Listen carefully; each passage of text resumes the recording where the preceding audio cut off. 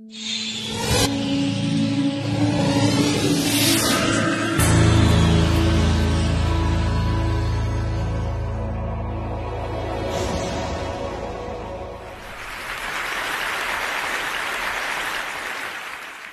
most massive tsunami, perfect storm is bearing down upon us. This perfect storm is mounting a grim reality, increasingly grim reality, and we are facing that reality with the full belief that we can solve our problems with technology, and that's very understandable. Now, this perfect storm that we are facing is the result of our rising population, rising towards 10 billion people, land that is turning to desert, and of course, climate change. Now, there's no question about it at all. We will only solve the problem of replacing fossil fuels with technology. But fossil fuels, carbon, coal and gas, are by no means the only thing that is causing climate change. Desertification is a fancy word for land that is turning to desert. And this happens only when we create too much bare ground. There's no other cause. And I intend to focus on most of the world's land that is turning to desert. But I have for you a very simple message that offers more hope than you can imagine. We have environments where humidity is guaranteed throughout the year. On those, it is almost impossible to create vast areas of bare ground, no matter what you do. Nature covers it up so quickly. And we have environments where we have months of humidity followed by months of dryness. And that is where desertification is occurring. Fortunately, with space technology now, we can look at it from space. And when we do, you can see the proportions fairly well. Generally, what you see in green is not desertifying, and what you see in brown is. And these are by far the greatest areas of the Earth. About 2/3, I would guess, of the world is desertifying. I took this picture in the Tihama Desert while 25 millimeters, that's an inch of rain, was falling. Think of it in terms of drums of water, each containing 200 liters. Over 1,000 drums of water fell on every hectare of that land that day. The next day, the land looked like this. Where had that water gone?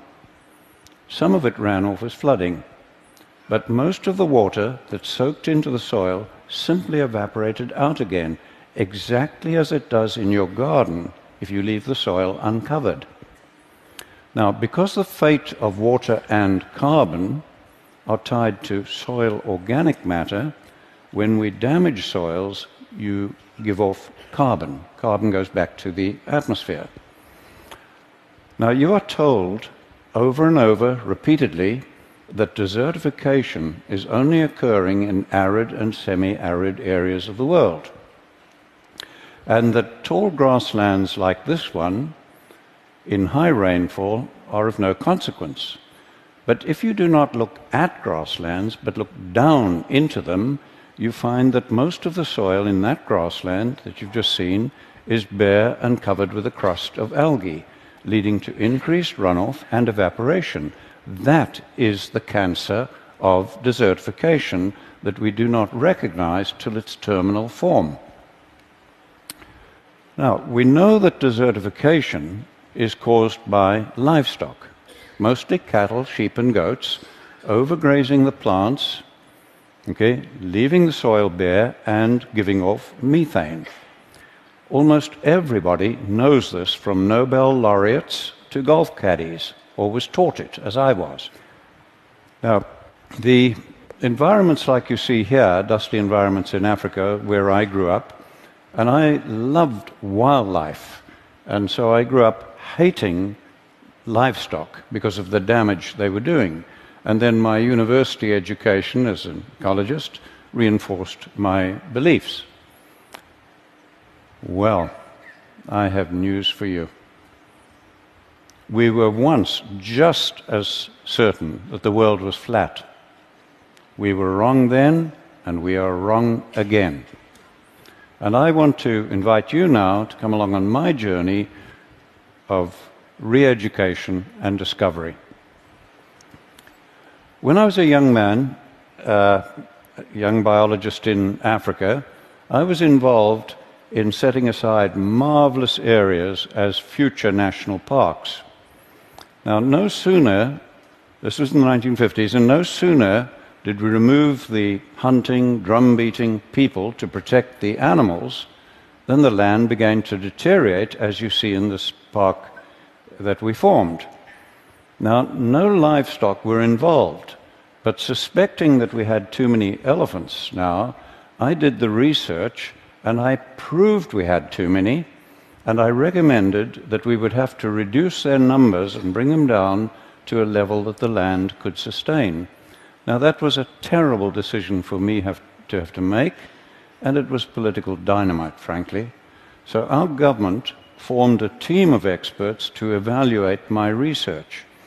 They agreed with me, and over the following years, we shot 40,000 elephants to try to stop the damage. And it got worse, not better. Loving elephants as I do, that was the saddest and greatest blunder of my life, and I will carry that to my grave. One good thing did come out of it. It made me absolutely determined to devote my life to finding solutions.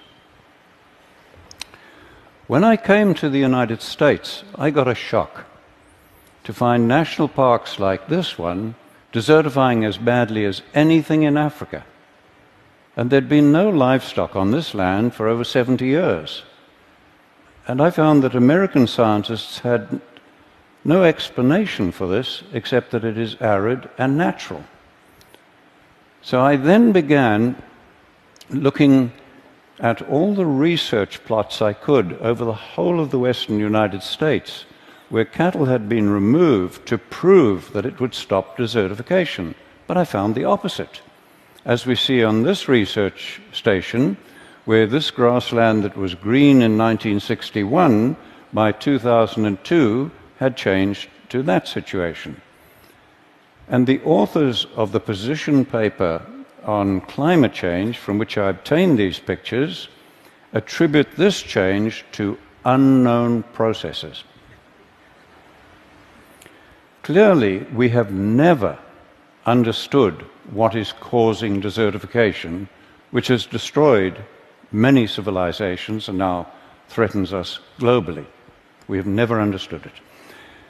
Take 1 square meter of soil and make it bare, like this is down here, and I promise you, you will find it much colder at dawn and much hotter at midday than that same piece of ground if it's just covered with litter, plant litter. You have changed the microclimate. Now, by the time you are doing that and increasing greatly the percentage of bare ground on more than half the world's land, you are changing macroclimate. But we have just simply not understood why was it beginning to happen 10,000 years ago? Why has it accelerated lately? We had no understanding of that. What we had failed to understand was that these seasonal humidity environments of the world, the soil and the vegetation, developed with very large numbers of grazing animals. And that these grazing animals developed with ferocious pack-hunting predators. Now, the main defense against pack-hunting predators is to get into herds, and the larger the herd, the safer the individuals. Now, large herds dung and urinate all over their own food, and they have to keep moving. And it was that movement that prevented the overgrazing of plants, while the periodic trampling ensured good cover of the soil, as we see where a herd has passed. This picture is a typical seasonal grassland. It has just come through 4 months of rain, And it's now going into 8 months of dry season. And watch the change as it goes into this long dry season.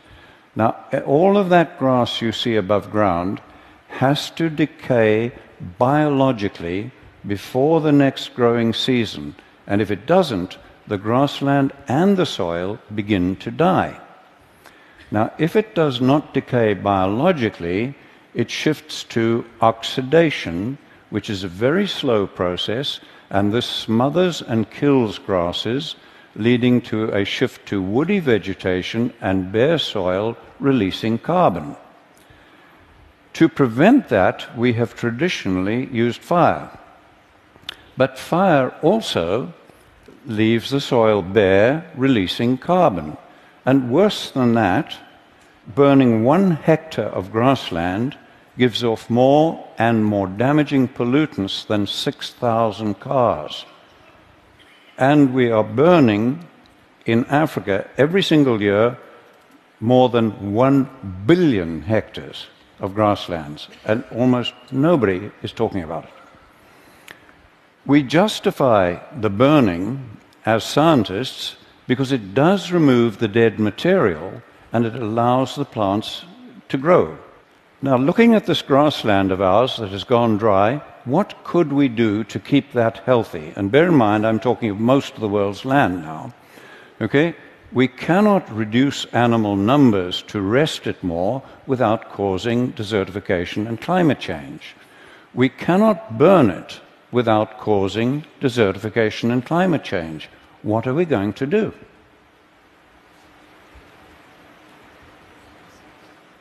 There is only one option.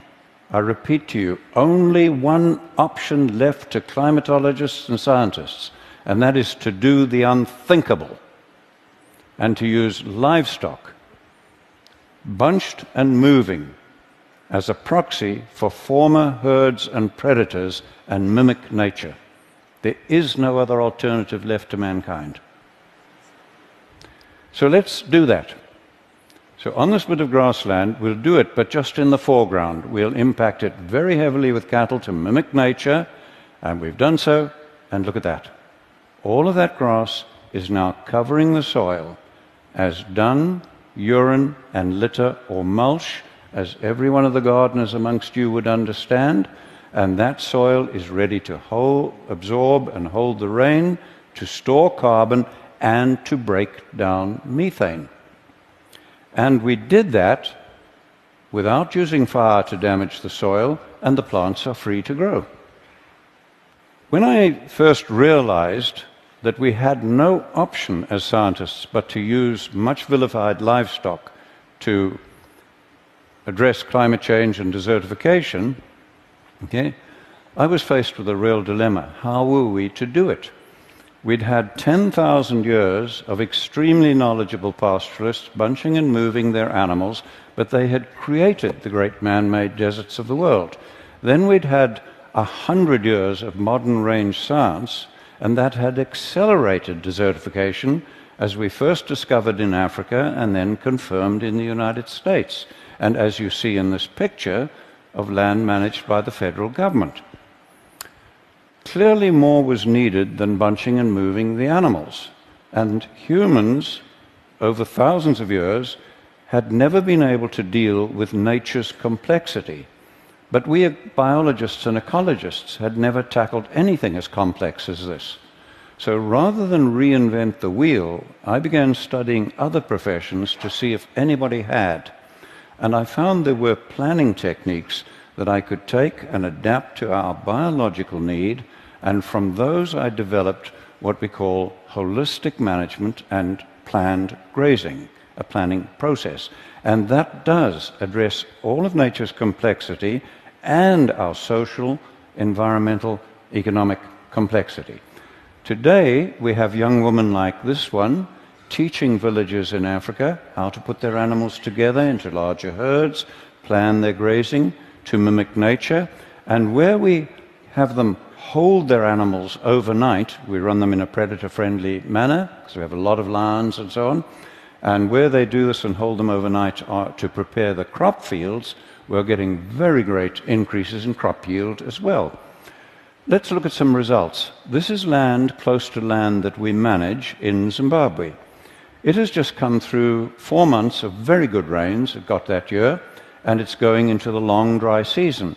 But as you can see, all of that rain, almost all of it, has evaporated from the soil surface. Their river is dry despite the rain just having ended, okay? And we have 150,000 people on almost permanent food aid. Now let's go to our land nearby on the same day with the same rainfall and look at that. Our river is flowing and healthy and clean. It's fine. The production of grass, shrubs, trees, wildlife, everything is now more productive, and we have virtually no fear of dry years. And we did that by increasing the cattle and goats 400%, planning the grazing to mimic nature and integrate them with all the elephants, buffalo, giraffe, and other animals that we have. But before we began, our land looked like that. This site was bare and eroding for over 30 years, regardless of what rain we got. Okay? Watch the marked tree and see the change as we use livestock to mimic nature. This was another site where it had been bare and eroding, and at the base of the marked small tree, we had lost over 30 centimeters of soil. Okay? And again, watch the change just using livestock to mimic nature. And there are fallen trees in that now, because these are now, the better land is now attracting elephants, etc. This land in Mexico was in terrible condition, and I've had to mark the hill because the change is so profound.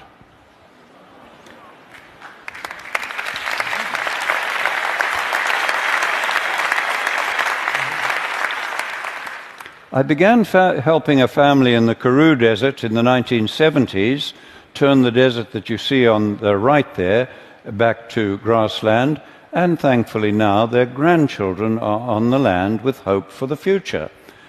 And look at the amazing change in this one, where that gully has completely healed using nothing but livestock mimicking nature. And once more, we have the third generation of that family on that land with their flag still flying. The vast grasslands of Patagonia are turning to desert, as you see here. The man in the middle is an Argentinian researcher, and he has documented the steady decline of that land over the years as they kept reducing the sheep numbers. They put 25,000 sheep in one flock, really mimicking nature now, with planned grazing, okay, and they have documented a 50% increase in the production of the land in the first year. We now have in the violent Horn of Africa pastoralists planning their grazing to mimic nature and openly saying it is the only hope they have of saving their families and saving their culture. 95% of that land can only feed people from animals. I remind you that I am talking about most of the world's land here that controls our fate, including the most violent region of the world where only animals can feed people from about 95% of the land. What we are doing globally is causing climate change as much as, I believe, fossil fuels, and maybe more than fossil fuels. But worse than that, it is causing hunger, poverty, violence, social breakdown, and war. And as I am talking to you, millions of men, women, and children are suffering and dying. And if this continues, we are unlikely to be able to stop the climate changing even after we have eliminated the use of fossil fuels. I believe I've shown you how we can work with nature at very low cost to reverse all this. We are already doing so on about 15 million hectares on 5 continents. And people who understand far more about carbon than I do calculate that for illustrative purposes, if we do what I'm showing you here, we can take enough carbon out of the atmosphere and safely store it in the grassland soils for thousands of years. And if we just do that on about half the world's grasslands that I've shown you, we can take us back to pre-industrial levels while feeding people. I can think of almost nothing that offers more hope for our planet, for your children, and their children, and all of humanity. Thank you.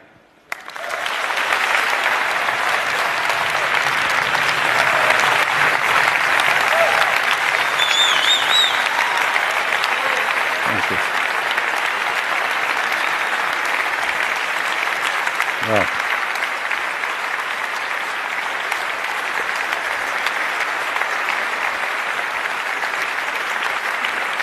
thank you, Chris. Thank you. Thank you. I have, and I'm sure everyone here has, A, 100 questions, B, wants to hug you. I'm just going to ask you one quick question. When you first start this, and you bring in a flock of animals, it's desert. What do they eat? How does that part work? How do you start? Well, we've done this for a long time, and the only time we have ever had to provide any feed is doing mine reclamation, where it's 100% bare. But many years ago, we took the worst land in Zimbabwe, where I offered a £5 note in a 100-mile drive if somebody could find one grass in a 100-mile drive. And on that, we trebled the stocking rate, the number of animals, in the first year with no feeding, just by the movement, mimicking nature, and using a sigmoid curve, that principle. It's a little bit technical to explain here, but well, I would love to. Yeah. I mean, this is such an interesting and important idea. Yeah. The best people on our blog are going to come and talk to you and try and. I want to get more on this that we wonderful. Can share along with the talk. That is an astonishing talk, truly an astonishing talk, and I think you heard that we all are cheering you on your way. Thank you so much. Well, thank you all. Thank you. Thank you, Chris.